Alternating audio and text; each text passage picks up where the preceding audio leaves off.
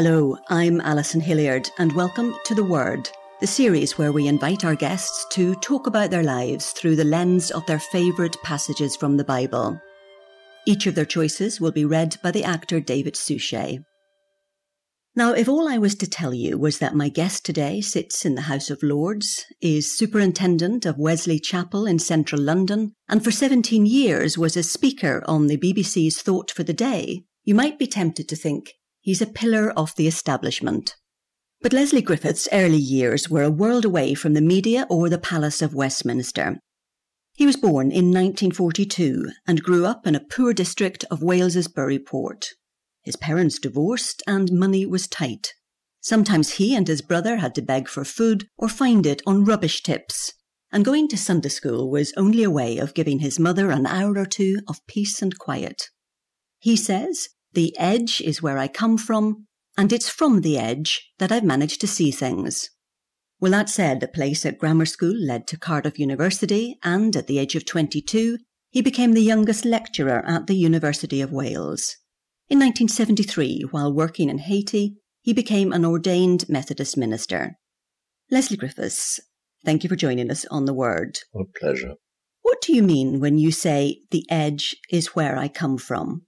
Well, if you could imagine this tiny town, 5,000 people in South Wales, it was divided sharply in two by the railway line that ran from London to Fishguard and eventually Ireland. South of that railway line, the industrial side of Buryport, with 5 mean streets, terraced houses, was the unfashionable side, and the north of the railway line was where the proper people lived. Now, I lived on the south of that, surrounded by factories, smelly, noisy engine repairers, the docks, the sewage farm, and all my friends, when I went to school, came from the other side. And so I was very conscious all the time of being half an outsider. In addition to that, I grew up in an English-speaking family home, whereas many of my friends were from Welsh-speaking homes. As Welsh became increasingly a factor in people's lives culturally, so I felt on the edge of that too. So I grew up feeling a little bit kind of a square peg in a round hole, although I loved my childhood and I loved being in Buryport, don't get that bit wrong, but it always felt a little bit as if I wasn't quite plugged in to where everybody else was. But how difficult was it for you as a child growing up? Well, it was enormously difficult. I try not to do an Angela's Ashes approach to this. I don't want anybody's sympathy because I wouldn't have changed it for the world. We had nothing. My mother worked in a factory. It was heavy manual work. Her health broke down, and we lived in one room on a builder's yard with one window outside which trucks dropped their loads of bricks twice a week. It was really desperately poor. We had nothing at all when her health broke down until the National Assistance Board, which had just been created, and so we then lived on benefits for the rest of my childhood.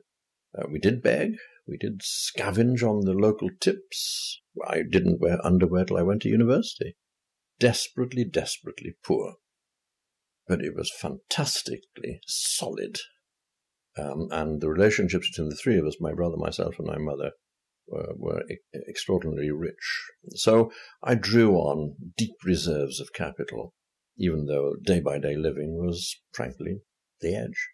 But your mother felt quite judged by it. There she was, a divorced woman with not much money, bringing up her young family. She felt that those who went to church in Wales, who would pass by your house, were really standing in judgment of her, didn't she? She had her views of that all right. Les Bach, she'd say. I'm not going to that old chapel because, well, you see, I do the football coupons. I love my bingo. A little bit of money if I got it on the horses, but only the big races, mind. And, of course, I'm divorced. And I smoke cigarettes. Well, those old preachers at the chapel, they'd have too much to preach about, so I'd rather not go. And that meant, of course, that your engagement at an early age with religion was a bit hit and miss. No, it was more than hit and miss. My mother sent me to the Sunday school because she worked 6 days a week in a factory. On a Sunday, she had to put her feet up and smoke those cigarettes and do her crossword and have a nap if she wanted to and clean the little room we lived in. So that's why we went to Sunday school at all. There was only one chapel our side of the tracks, and it was an English Methodist chapel. I'm an accidental Methodist. But the north side had all the posh people in the Welsh chapels, and we used to see people going from our little community across the railway tracks to the posh places, dressed up to the eyes, with their hats and their gloves. And those faces, I shall never forget those faces, etched in vinegar, so disapproving. I didn't want religion that did that to people.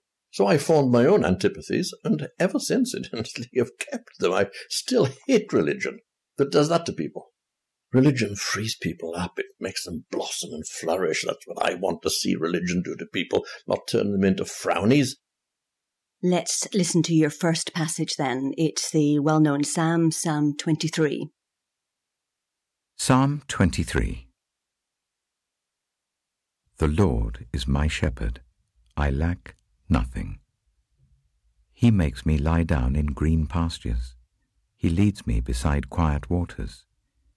He refreshes my soul.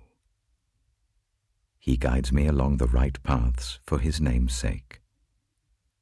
Even though I walk through the darkest valley, I will fear no evil, for you are with me. Your rod and your staff, they comfort me. You prepare a table before me in the presence of my enemies. You anoint my head with oil. My cup overflows.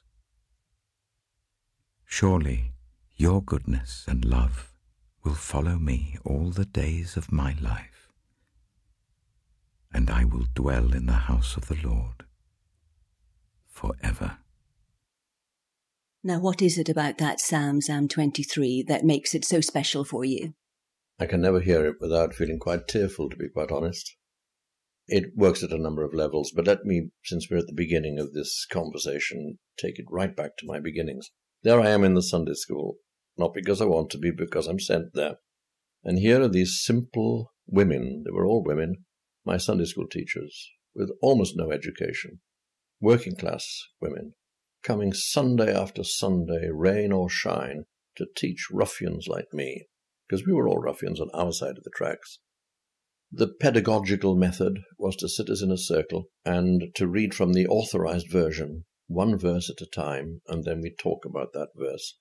And so I learned the 23rd Psalm, and it's become part of my inner ammunition against the slings and arrows of outrageous fortune ever since. So it comes out of that simple childhood experience and moves me because it links me with my beginnings.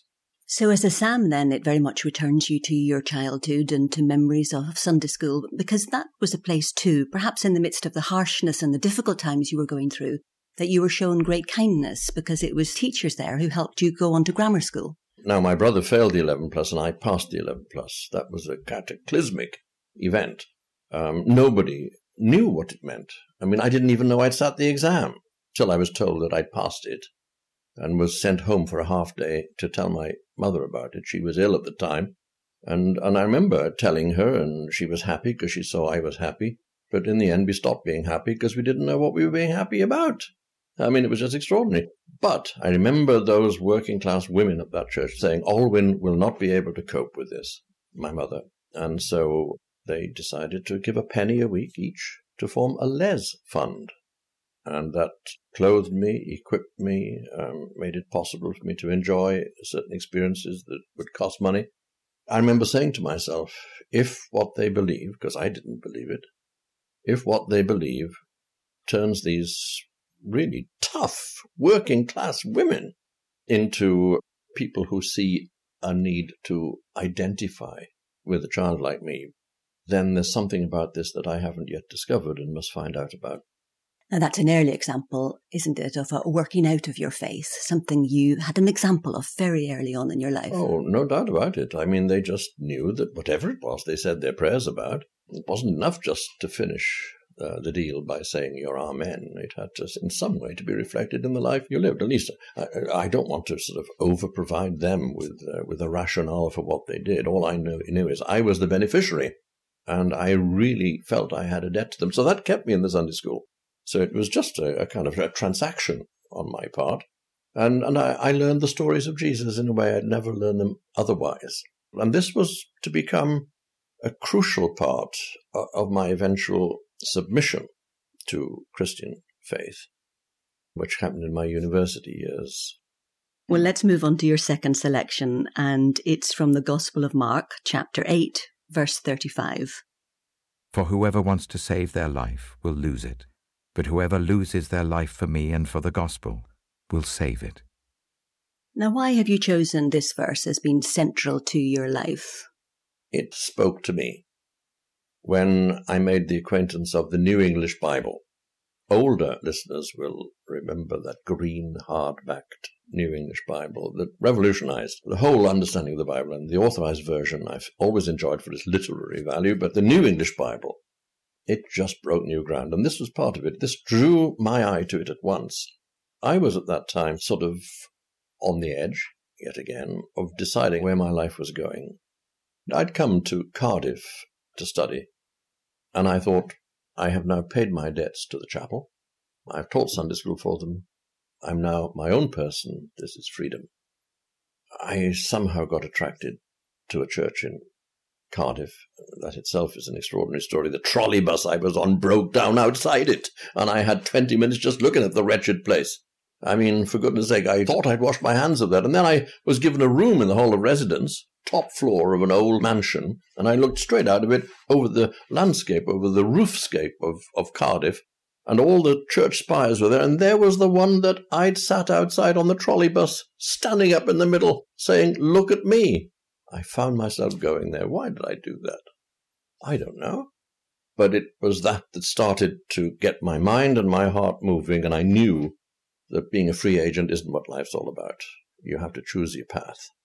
And that was part of it, but then the other part of it was in discussions with fellow students, where we talked about Karl Marx, the latest literature, cultural things, what we'd done that day. I remember in a very high-level conversation about some philosopher or other introducing the name of Jesus, I said, well, in the New Testament, there's a story of Jesus that says X, Y, or Z, and I expected to be laughed at. I thought it was infantile. It was to do with my childhood. And lo and behold, these clever people took it seriously, took it in their stride. And it suddenly broke on me that this was not a childish thing at all. Then I had to decide about careers and so on. And this verse then came in. I was also reading English literature, and Dr. Faustus was one of my texts. He does a deal with the devil. He has all the money in the world. And at the end, midnight comes. Well, I didn't want my midnight to come, and for the devil to come claiming his reward from me. It's a rather stark verse, though, isn't it? And could be taken as being a judgmental verse. Do you think it's something that we're meant to take literally? I mean, have you, for example, ever thought that you were going to lose your life for God? I think I have lost my life for God, and I'm rather delighted about it. I think that I decided to go for this life rather than another life. And that's the way I saw it at the time. It was a choice between alternatives. And I submitted and asked for baptism and have trodden the Christian path ever since. I didn't think of it as a monetary thing. I just thought of it as a truthful thing. Where do I really want to be in order that the gifts that God has endowed me with can have their full chance to flourish? Isn't there a sense, though, in which that verse says that salvation is only for the very few? Well, there's certainly a way of interpreting it that could lead to that conclusion. I wouldn't go that way myself. I think that such choices are available to every single person. I mean, again and again and again, it appears to people, here's the fork in the road, and here's the road less traveled, and here's the road most traveled. And it's incumbent upon us to make our choices and then to lie on the beds that we've made, if I may mix my metaphors. But I think that it's far more democratic than the question suggests, although in my case it was very radical indeed, and I decided to say no to possible ways forward for my life and yes to another. Let's move on now to your final choice, and that's from the Epistle of Paul. It's from Paul's second letter to the Corinthians, chapter 5, verse 11, to chapter 6, verse 2. Since then we know what it is to fear the Lord, we try to persuade others. What we are is plain to God, and I hope it is also plain to your conscience. We're not trying to commend ourselves to you again, but are giving you an opportunity to take pride in us, so that you can answer those who take pride in what is seen, rather than in what is in the heart. For if we are out of our mind, as some say, it is for God. If we are in our right mind, it is for you. For Christ's love compels us, because we are convinced that one died for all, and therefore all died. And he died for all, that those who live should no longer live for themselves, but for him who died for them and was raised again. So from now on we regard no one from a worldly point of view. Though we once regarded Christ in this way, we do so no longer. Therefore, if anyone is in Christ, the new creation has come, the old has gone, the new is here. All this is from God, who reconciled us to himself through Christ and gave us the ministry of reconciliation. That God was reconciling the world to himself in Christ, not counting people's sins against them. And he has committed to us the message of reconciliation. We are therefore Christ's ambassadors, as though God were making his appeal through us. We implore you on Christ's behalf, be reconciled to God. God made him who had no sin to be sin for us, so that in him we might become the righteousness of God. 2 Corinthians chapter 6. As God's fellow workers, we urge you not to receive God's grace in vain. For he says, "In the time of my favor I heard you, and in the day of salvation I helped you." I tell you, now is the time of God's favor. Now is the day of salvation. Leslie Griffiths, why is that passage important to you? For 1,000 reasons. Oh dear, where do you start? Well, first of all, I went to Haiti. The Methodist Church in the Caribbean and the Americas, of which Haiti was a part, had just become independent after being under the aegis of the British Methodist Church forever. And its motto was, "The love of Christ compels us." I owe more to Caribbean Methodism than I can possibly say, and especially to Haitian people. So that's the very first. The second is that despite the fact that the 39 Articles of the Church of England and many of the formularies of the Reformation talk about Christ reconciling God to us, the Bible actually says that God was reconciling us through Christ to himself. This is the work of God. It's not for us to appease a God who's sulking and angry with us. God himself refuses to give up on us. And that's why in Christ he has reconciled us to himself. And thereafter has enlisted us in the service of reconciliation. That's pretty important. You don't get the blessing and then sit on it and put it in the bank. It's got to be used. Otherwise, there's no point in it.